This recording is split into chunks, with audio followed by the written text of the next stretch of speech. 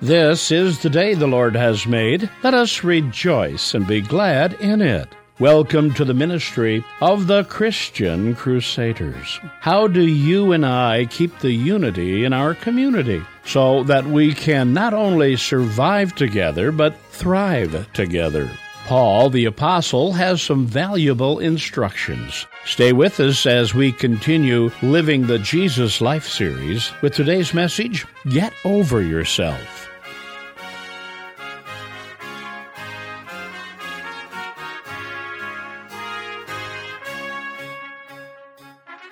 As we continue our sermon series, Living the Jesus Life, today's passage talks about lifestyle and attitude. I hope you'll stay with us as we resume our walk through the book of Philippians. We begin our service in the name of the Father, the Son, and the Holy Spirit. Amen. Would you pray with me? Gracious God, this Palm Sunday, we remember the rescue mission of our servant King, Jesus Christ, as he rode into Jerusalem knowing that a cross lay ahead. Thank you for the love and life you've given us through him. In his name we pray. Amen. Our reading for today is taken from Philippians chapter 2, beginning at verse 1. So if there is any encouragement in Christ, any comfort from love, any participation in the Spirit, any affection and sympathy, complete my joy by being of the same mind, having the same love, being in full accord and of one mind.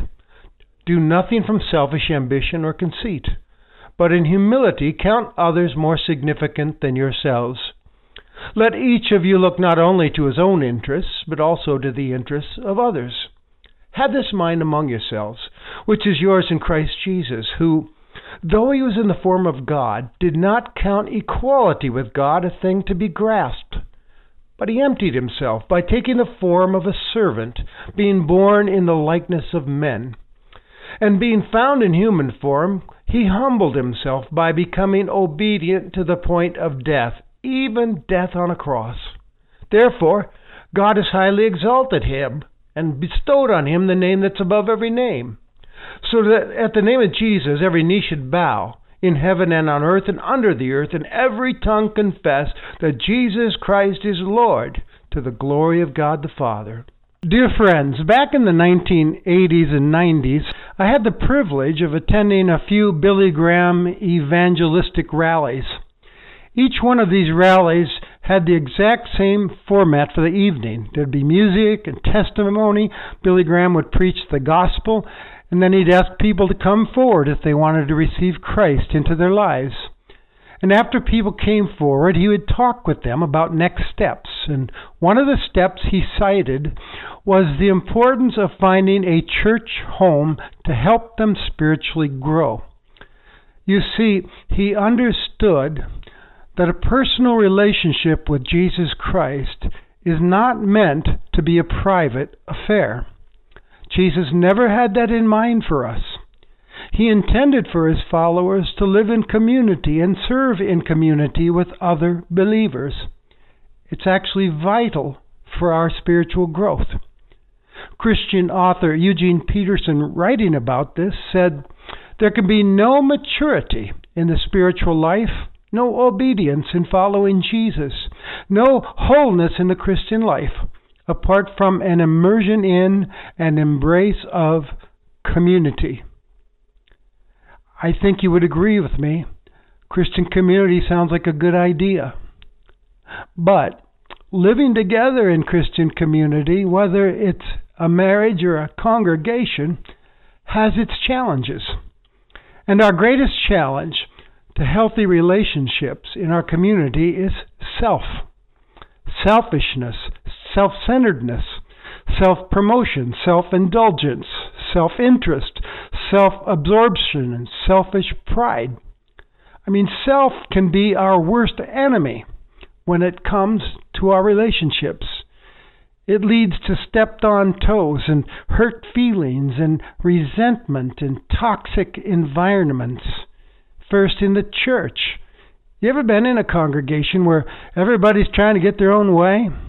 Where there's a constant bickering going on about my will being done here, my music used, my style preferred, my tastes catered to, my hurts nursed. It's absolutely painful to be a part of that. And self is always in the middle of it. Feelings get trampled, and there are heated words, and sides get drawn, and anger and distrust prevail in the community. And there's low morale and an unhealthy environment, and we're so unproductive when that happens. Nothing gets done for the kingdom of God as we become distracted more and more and turned in on self. And that's not what Jesus had in mind at all. And self can wreak havoc in Christian homes and marriages. As a pastor who has done a bit of pastoral counseling along the way, I've encountered many struggling Christian marriages without joy and hope, because the attitude towards one another is, your job is to make me happy and do things my way. Selfish attitudes like that have destroyed more marriages than you can shake a stick at. And self kind of sneaks up on us. It's dangerous and sneakiness, insidious. We sometimes don't notice it taking over. Have you ever read a story that jumped out at you and made you feel convicted? Well, listen to this one, because it convicted me as a spouse. Dave Getz writes, I've asked my wife through the years to support me in different ventures. When we were first married, I was a youth pastor and taking classes at the University of Colorado. And I decided I'm going to be a writer. So Jana and I moved to Chicago so I could take a job as a writer and editor. About 4 years later, I became restless, so I began working on an MBA. I expected her again to sacrifice. By that time, we'd had a child. I also had a book contract, and I was working full-time, going to graduate school 2 nights a week and writing a book. I was not the one sacrificing. She was.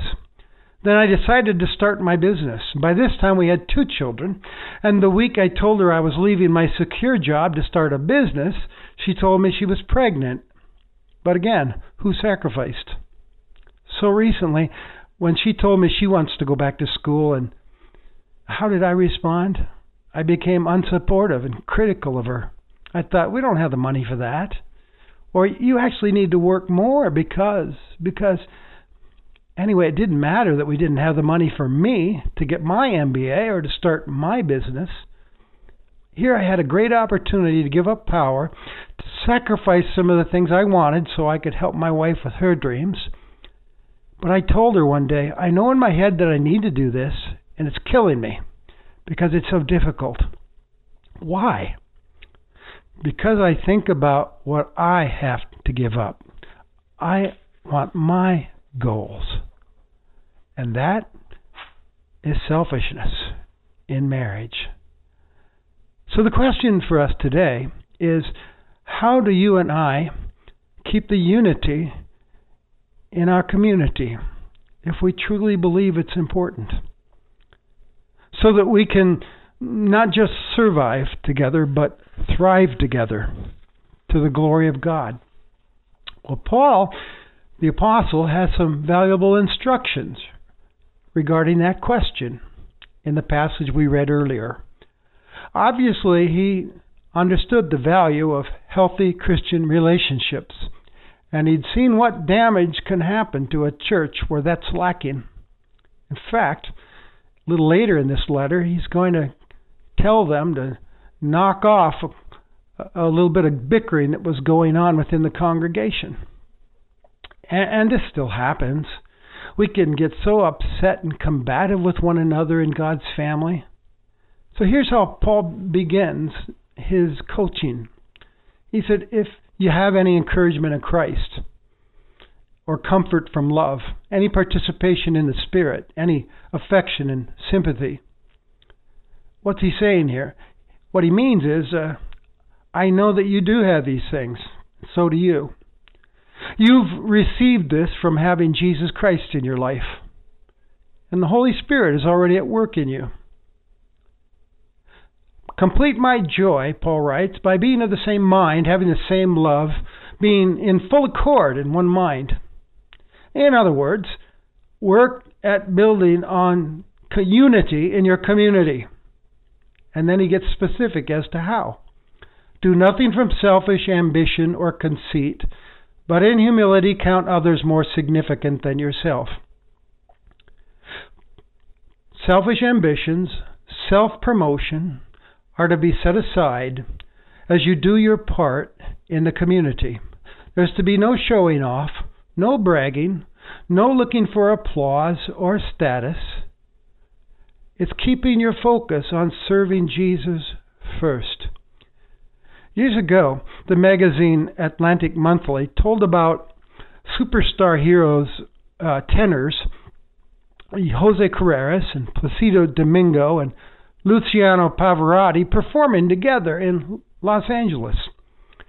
The reporter tried to press the issue of competitiveness between the three men. Domingo responded, though. He said, you have to put all of your concentration into opening your heart to the music. You can't be rivals when you're together making music. Friends, that's also true in the church, and that's what Paul is saying. When he says, in humility count others more significant than yourself, we need to ask, what is humility? It's not looking at yourself as a terrible sort of low life. Humility is a healthy self-forgetfulness. It's an attitude of, I'm not the center of the universe. Others matter, even more than me. It's counting others more significant than yourself, seeing them as God sees them, helping them to be all that God intended them to be.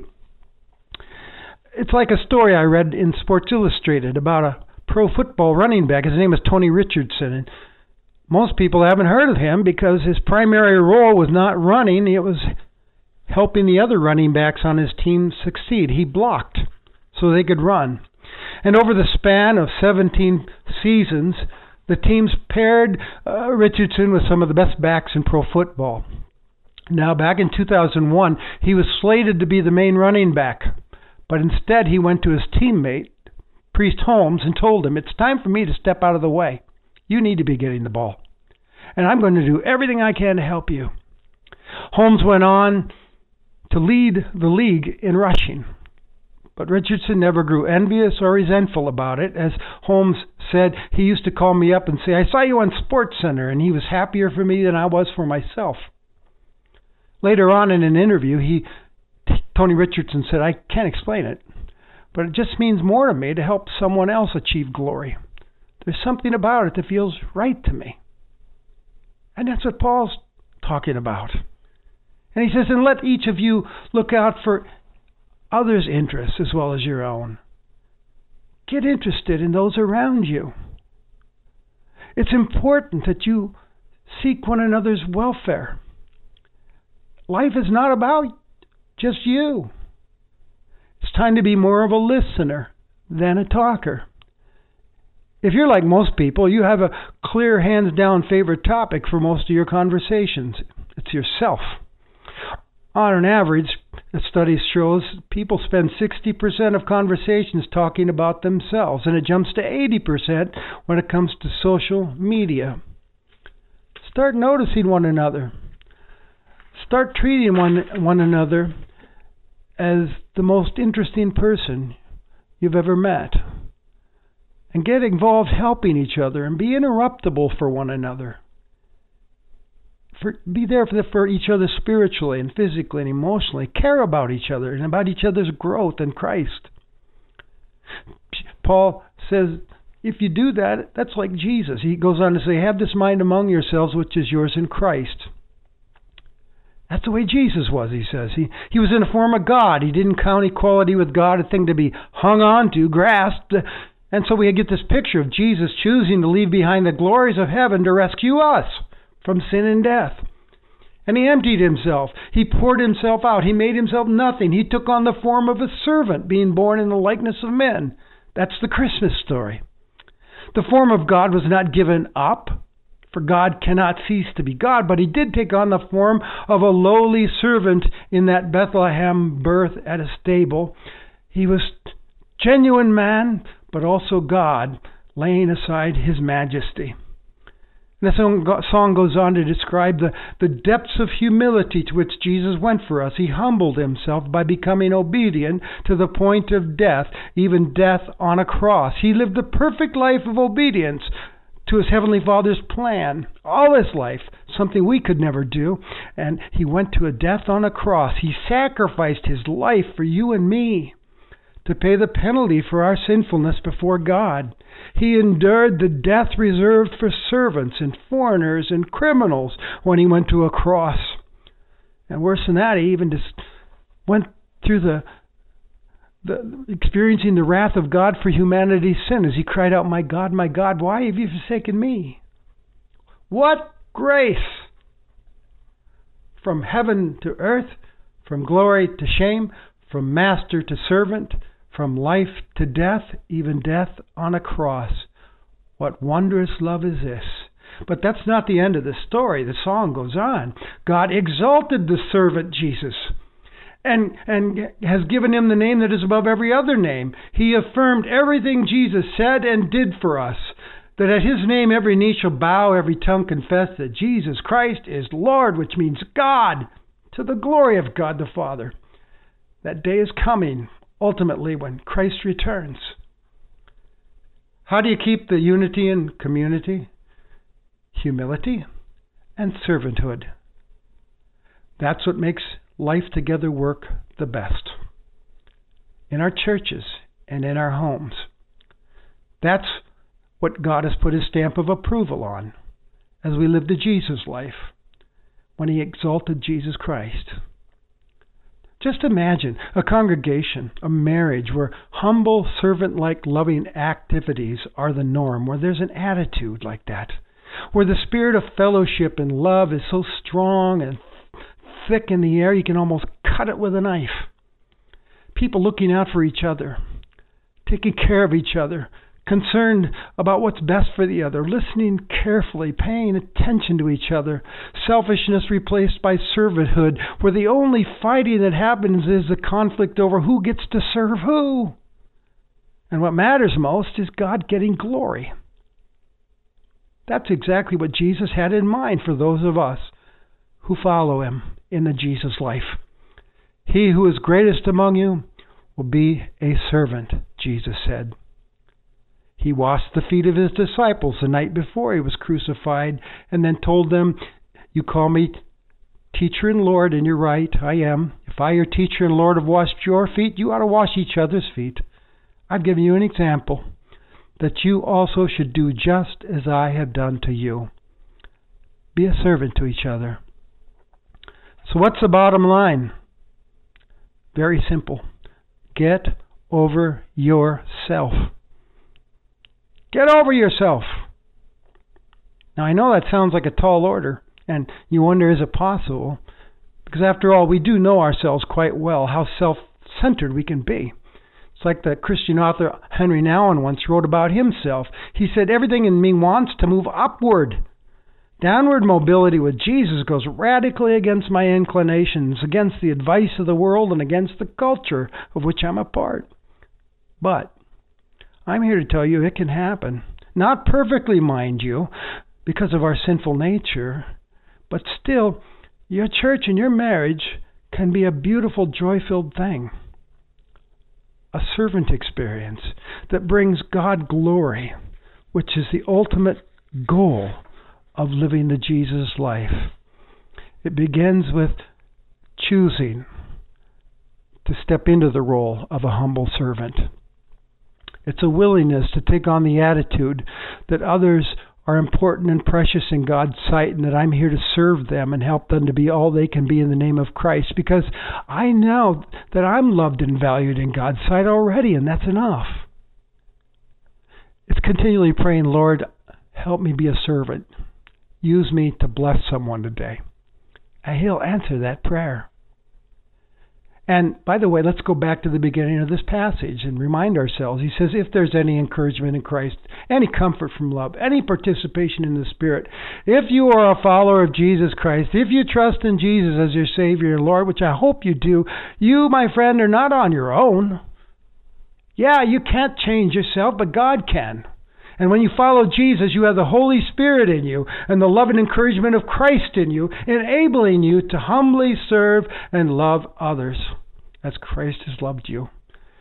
We're not being asked to do the impossible thing here, but the faithful, obedient, God-glorifying thing. So here's the bottom line, one more time in case you missed it. The Jesus life is a life of getting over yourself. May the words of this hymn be your daily prayer. O Master, let me walk with thee in lowly paths of service free. Amen. May the grace of the Lord Jesus Christ, the love of God, and the fellowship of the Holy Spirit be with you all. Amen. You've been worshiping with the ministry of the Christian Crusaders. It is our prayer that you remember, as you follow Jesus, you have the Holy Spirit in you and the love and encouragement of Christ in you, enabling you to love and humbly serve others. Christian Crusaders is a nonprofit, listener-supported broadcast ministry that seeks to serve the spiritual needs of those unable to attend worship in the church of their choice and all others who care to listen. Your gifts and prayers in support of this ministry help us spread the good news of the gospel to our world. Please consider, if you're in a position to do so, sending a gift to help cover production and broadcast costs of these stations. Please send your gifts to Christian Crusaders, 7401 University Avenue, Cedar Falls, Iowa, 50613. That's Christian Crusaders, 7401 University Avenue, Cedar Falls, Iowa, 50613. We thank each of you for your gifts and prayers. Christian Crusaders is excited to announce the CC Podcast, featuring a series of authentic, inspiring, and below-the-surface conversations with people who trust in God and are willing to share their stories.